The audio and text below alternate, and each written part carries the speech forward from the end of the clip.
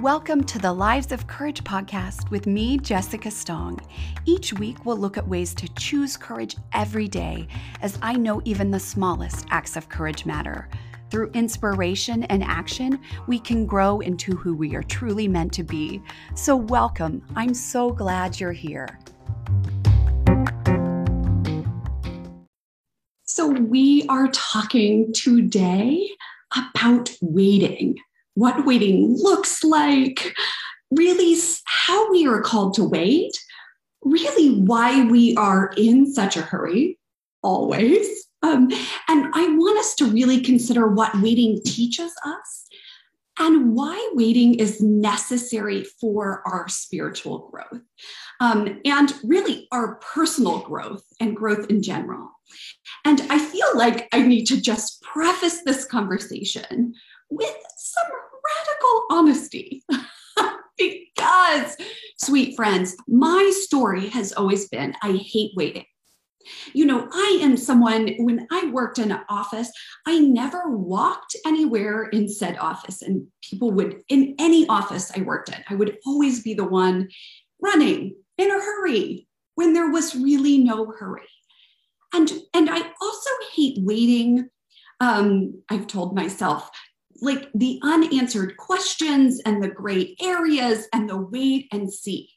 And I want you to know that it's not hate per se, or perhaps it's that I've decided that I'm bad at waiting. So remember, our thoughts create how we feel, and those drive the actions we take. So my thought is I'm bad at waiting. And when I have that thought, I feel hurried. I feel pressure. And I have another thought that I'm wondering if maybe I'm not alone in this. I have the thought that somehow, somewhere, I missed the lesson on patience, right? But that passed me by. And this is where our narratives come in, is that we look at what we've told ourselves when it comes to who we are and how patient we are, when it comes to our temperaments, that nature versus nurture conversation. Are you always in a hurry right now? And why? And I believe that asking ourselves the right questions can show us who we are and opportunities for growth and even how to grow. And one of my favorite questions that I ask clients is, were you always in a hurry as a child? I know I was. I was always someone who wanted it right then, right now, still. And I say, remember, we all took Psych 101, or most of us took Psych 101, and we learned about that Stanford marshmallow experiment. And we've taken this to go in so many different directions. Researchers had children age 4, 3, 4, 5, sit at a table, and they would tell them, you know, you can have this. Essentially, they were saying the immediate gratification of this one marshmallow now, or if you wait 15 minutes, I'm going to leave you alone in the room and you're going to wait 15 minutes and I'm going to come back. They wouldn't say how long. And you can have 2 rewards, pretzels or marshmallows. Now, I would like it on the record that my children would be like, marshmallows? Like, no biggie. I get those all the time, right? Like, there are so many layers to this experiment, and so much we can see that is challenging about this experiment and replication of this experiment, but it has been replicated. And they have found that children who are able to delay gratification, to wait longer, they tended to have better life outcomes or long-term outcomes, right? And I say this, they had greater educational attainment, BMI, SAT scores, the lot, right? You think about it. And I have to say this as if those are the only indicators of a life well lived, right? Let's just be clear here. But research simply has to take measures of some kind so that we can see long-term what this looks like. And I am fascinated because in 2011, so this is after I'm out of graduate school, and I'm still fascinated by this research study, being a parent myself, is that they did brain imaging, functional MRIs, right? And they looked at a sample from the original Stanford study, right?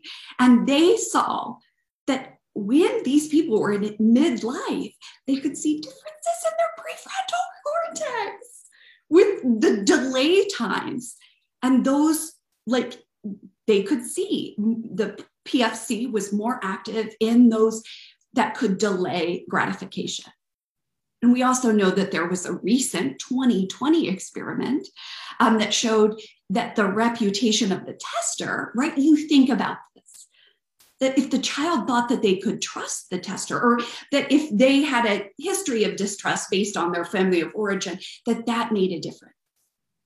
So I want you to think about this in your own life or your children's lives.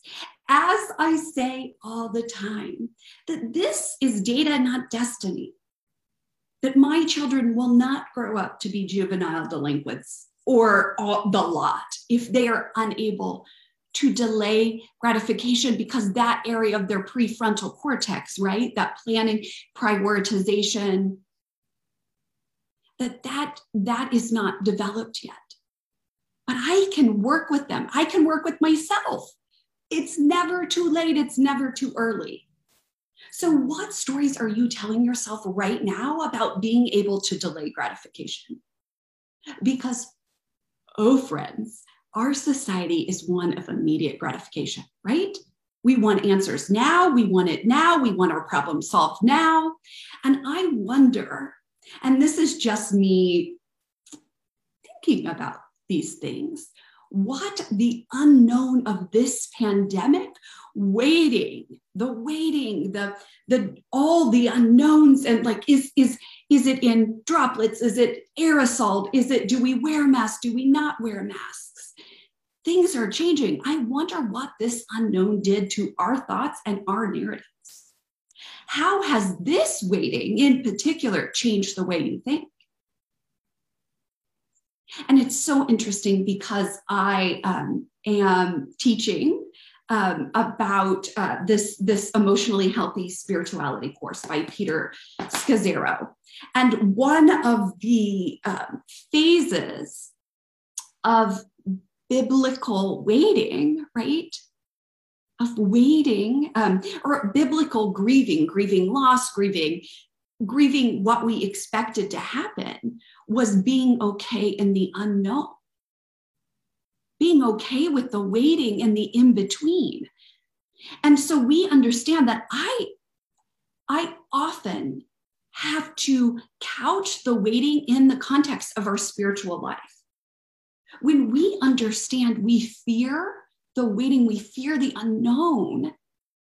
We want our prayers, we want our vision board, we want, whether you call it God or the universe or the creator, your spiritual source, I call it all the things. We want those, I point over here because my vision board's to my right? And of course I had to touch my ring so I would know my left and right. We want it answered now. So many of us treat God, or fill in the blank, the universe, as a genie in a bottle.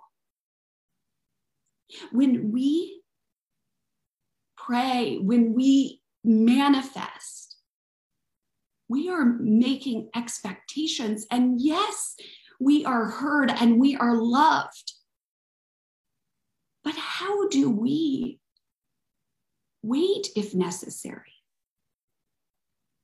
When we experience loss and setbacks, we are invited to wait, to patience.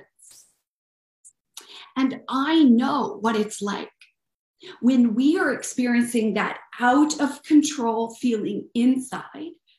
We try to control the exterior. Or we prefer control all the time over fear of the in-between, or fear at all. I find Abraham's story in the Bible, like, I get it, Abraham. I'm right with you. After waiting, what was it, 11 years for God, who promised Abraham a son, Abraham was like, forget this. I'm going to take matters into my own hands, right? And I see Hagar, I'm going to have a baby. And guess what? I have a son, Ishmael. I can't say that. And we all have similar stories. We are like, okay, I feel so called. I feel so committed to creating 300 people in my membership, or I feel so committed to co-creating with God, with the universe, this idea of a healthy family or a beautiful relationship with my children, and they are not reciprocating. So I'm going to take matters into my own hands, right? And the call of Psalm 37:7, which I have down there, nope, you can't see it, at the very bottom, is be still.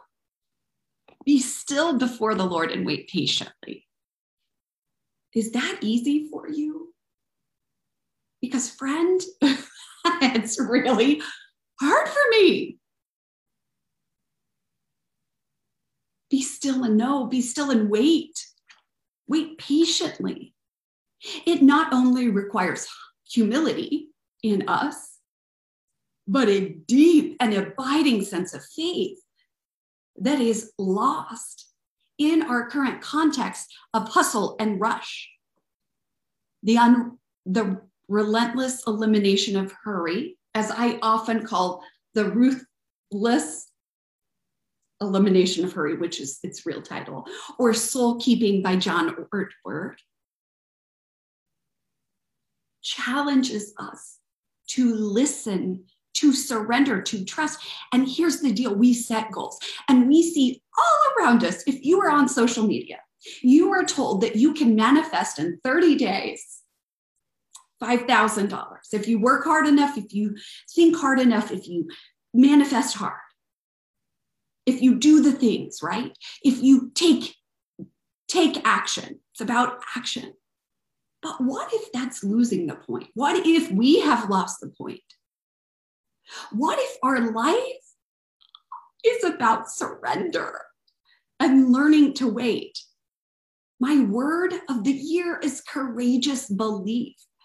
How do I learn to courageously believe in the process, in the Creator, in the experience? And what if life is learning to wait and to listen and co-create, right? When we set big goals, if we set big goals, right? Audacious, outrageous goals, it's not the attainment of those goals. It's what we learn and come to know. I always tell my clients, I love vision boards. I love teaching people to set goals. I love helping people get from point A to point B. But for me, it's not being at point B, because that won't change. If you are at point B, but you still have all the same thoughts and emotions, and you're taking the same action that you have now, your life doesn't change. Just because you speak on national stages doesn't mean that you learned. It is getting from point A to point B is everything in between. We change our thoughts about our life, about the waiting, about belief to change our lives. What if waiting is the game? What if the obstacles, the trials, when we go from point A to point B in my coaching, we create a map and we see what will come up. What if waiting is the lesson? What if those obstacles are the lesson? What if staying focused like Abraham 25 years later? What if staying on course is what matters? And what happens when you don't reach your goals in the timeline that you set? Do you give up? If you want to change, if you want to grow, if you want to do anything, attain anything, you have to change the way you think. You have to change what you're telling yourself. And we are in a hurry. We rush because we feel like we have something to prove. And so when you scrape away, when you take away that need to prove anything, when you understand that you are loved and worthy, regardless of what you accomplish, you change your narrative. You change your life. And that's why I love to coach people around their purpose and goal attainment. We hear coaches everywhere promising results, right? Like, I will get you. You will have a 6-figure business. I think that's about deep insecurity on both the coach and the coachee on so many levels, and that's fine. That's life. That is our work. Sometimes the work is to recognize that there is nothing to be gained in the hustle, or there is everything to be learned in the hustle. We don't hustle to get to the next level to prove that we are good, that we matter. We know that now. And you might know that through your relationship with the divine. We try to prove that we are successful. We try to believe the lie that we are what we do because we lack that deep knowledge, deep in our bones, deep in our soul, deep in our hearts and our minds. When we come to know connection and deep, abiding connection, it is not what we do. We aren't what we have. We aren't what others think of us, or think of our goals. And setting goals is an opportunity to clarify deep in you what matters. Setting goals, the waiting, is the opportunity to learn and to grow and to recognize what you want, how it will serve you, your family. It's about listening and co-creating. It's about knowing what you've been called to and trusting and courageously believing and working towards something is the process. And the waiting and the in between, the waiting game is tolerable. And I at times would say welcome, but that's only if I've been really clear. If we don't have to believe that we have to do God's job for him, or that we have to play God for God. If we don't have to hold the whole world together by ourselves, we understand that we can work and we can trust and we can listen. And the confusing waiting, the gray area, that is the opposite of quick solutions. I think about it in the context of wanting solutions for my children. It makes me physically uncomfortable to see them struggle. And I know the only way for them to learn is to struggle. It's in the hard that we grow. It's not in getting everything handed to us, or everything to be easy, or everything to be fun. We learn in the hard. And I see so many parents like me that struggle with that. I want to take away their pain because, frankly, it's hard for me. We have to remember that this runs contrary to all the messages we receive. I think about Job's friends, right? His friends were like, did you do something wrong to be punished like this? And that's what I've always thought. When I'm waiting for something, let's say I'm waiting for an answer. I'm waiting to be healed. I'm waiting for someone else to be healed. I remember reading a book, You Are Free, and in it, she was healed of anxiety. And it was at a time in my life where I was spiritually immature. And I said, how dare she be healed when I can't be healed? This is saying that I don't matter, right? It's that spiritual comparison. And it was, I decided that I had done something wrong to not deserve my prayers answered. And she had done everything right. And any parent who has watched a child with a diagnosis of cancer, I mean, whatever that may be, I believe somewhere they question, just like Job's friends question, what have I done wrong? What is wrong with me? What have you done to deserve to be treated this way by God? And God doesn't do it, sweet friends. And we also have to remember in the waiting, in the call, that God isn't in a rush. That we are learning and we are growing. And what if we are doing the same for our children? That's why next month is a month all about connection. And I'm going to talk about how your family of origin and how you were treated and how you see your primary caregivers impacts the way you see God or your version of God or your higher power. Waiting on God is life. Waiting on us, on our solutions is our life. It's not just what the genie in a bottle can do for us. And I think somewhere along the way, we forget what it means to wait. I do. So I want to offer this to you.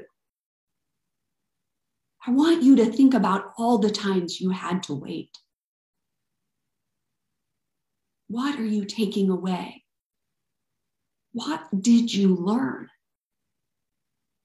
What if waiting is your call to learn, to listen, to surrender, to believe in something more?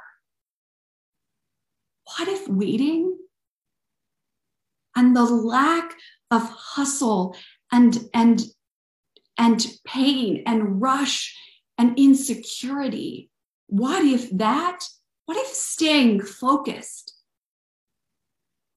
is our work? What if courageous belief is our call, sweet friends? I am so grateful. This is a very challenging topic for me because there is deep pain in the waiting. There is unknowingness. There is disbelief in the waiting. And we are called to live. And when we are in a hurry, we lose the sight of who we are and where we are. Right? I always say that in the waiting, most of us are looking behind or looking forward, and we're not looking here. My best question I ask myself every minute of the day is, where am I now? Right now. And in the waiting, am I waiting? Are you waiting right now? And what are you waiting on? And what will it mean when you get that thing? You know, in coaching, it's like I coach people on their businesses, right? They're waiting for a very successful business. And then they will feel secure and safe and that they have made it. They are secure and safe right now. Perhaps they're waiting for health, right? But what if they have all of those things? What if I have all of those things right now? Maybe you're waiting for your child to not have pain, to not have problems. We all know that this is the experience. This is the life. Okay, sweet friends, this might have brought up some things for you. You can always email me. I think about this in the moments of the in-between.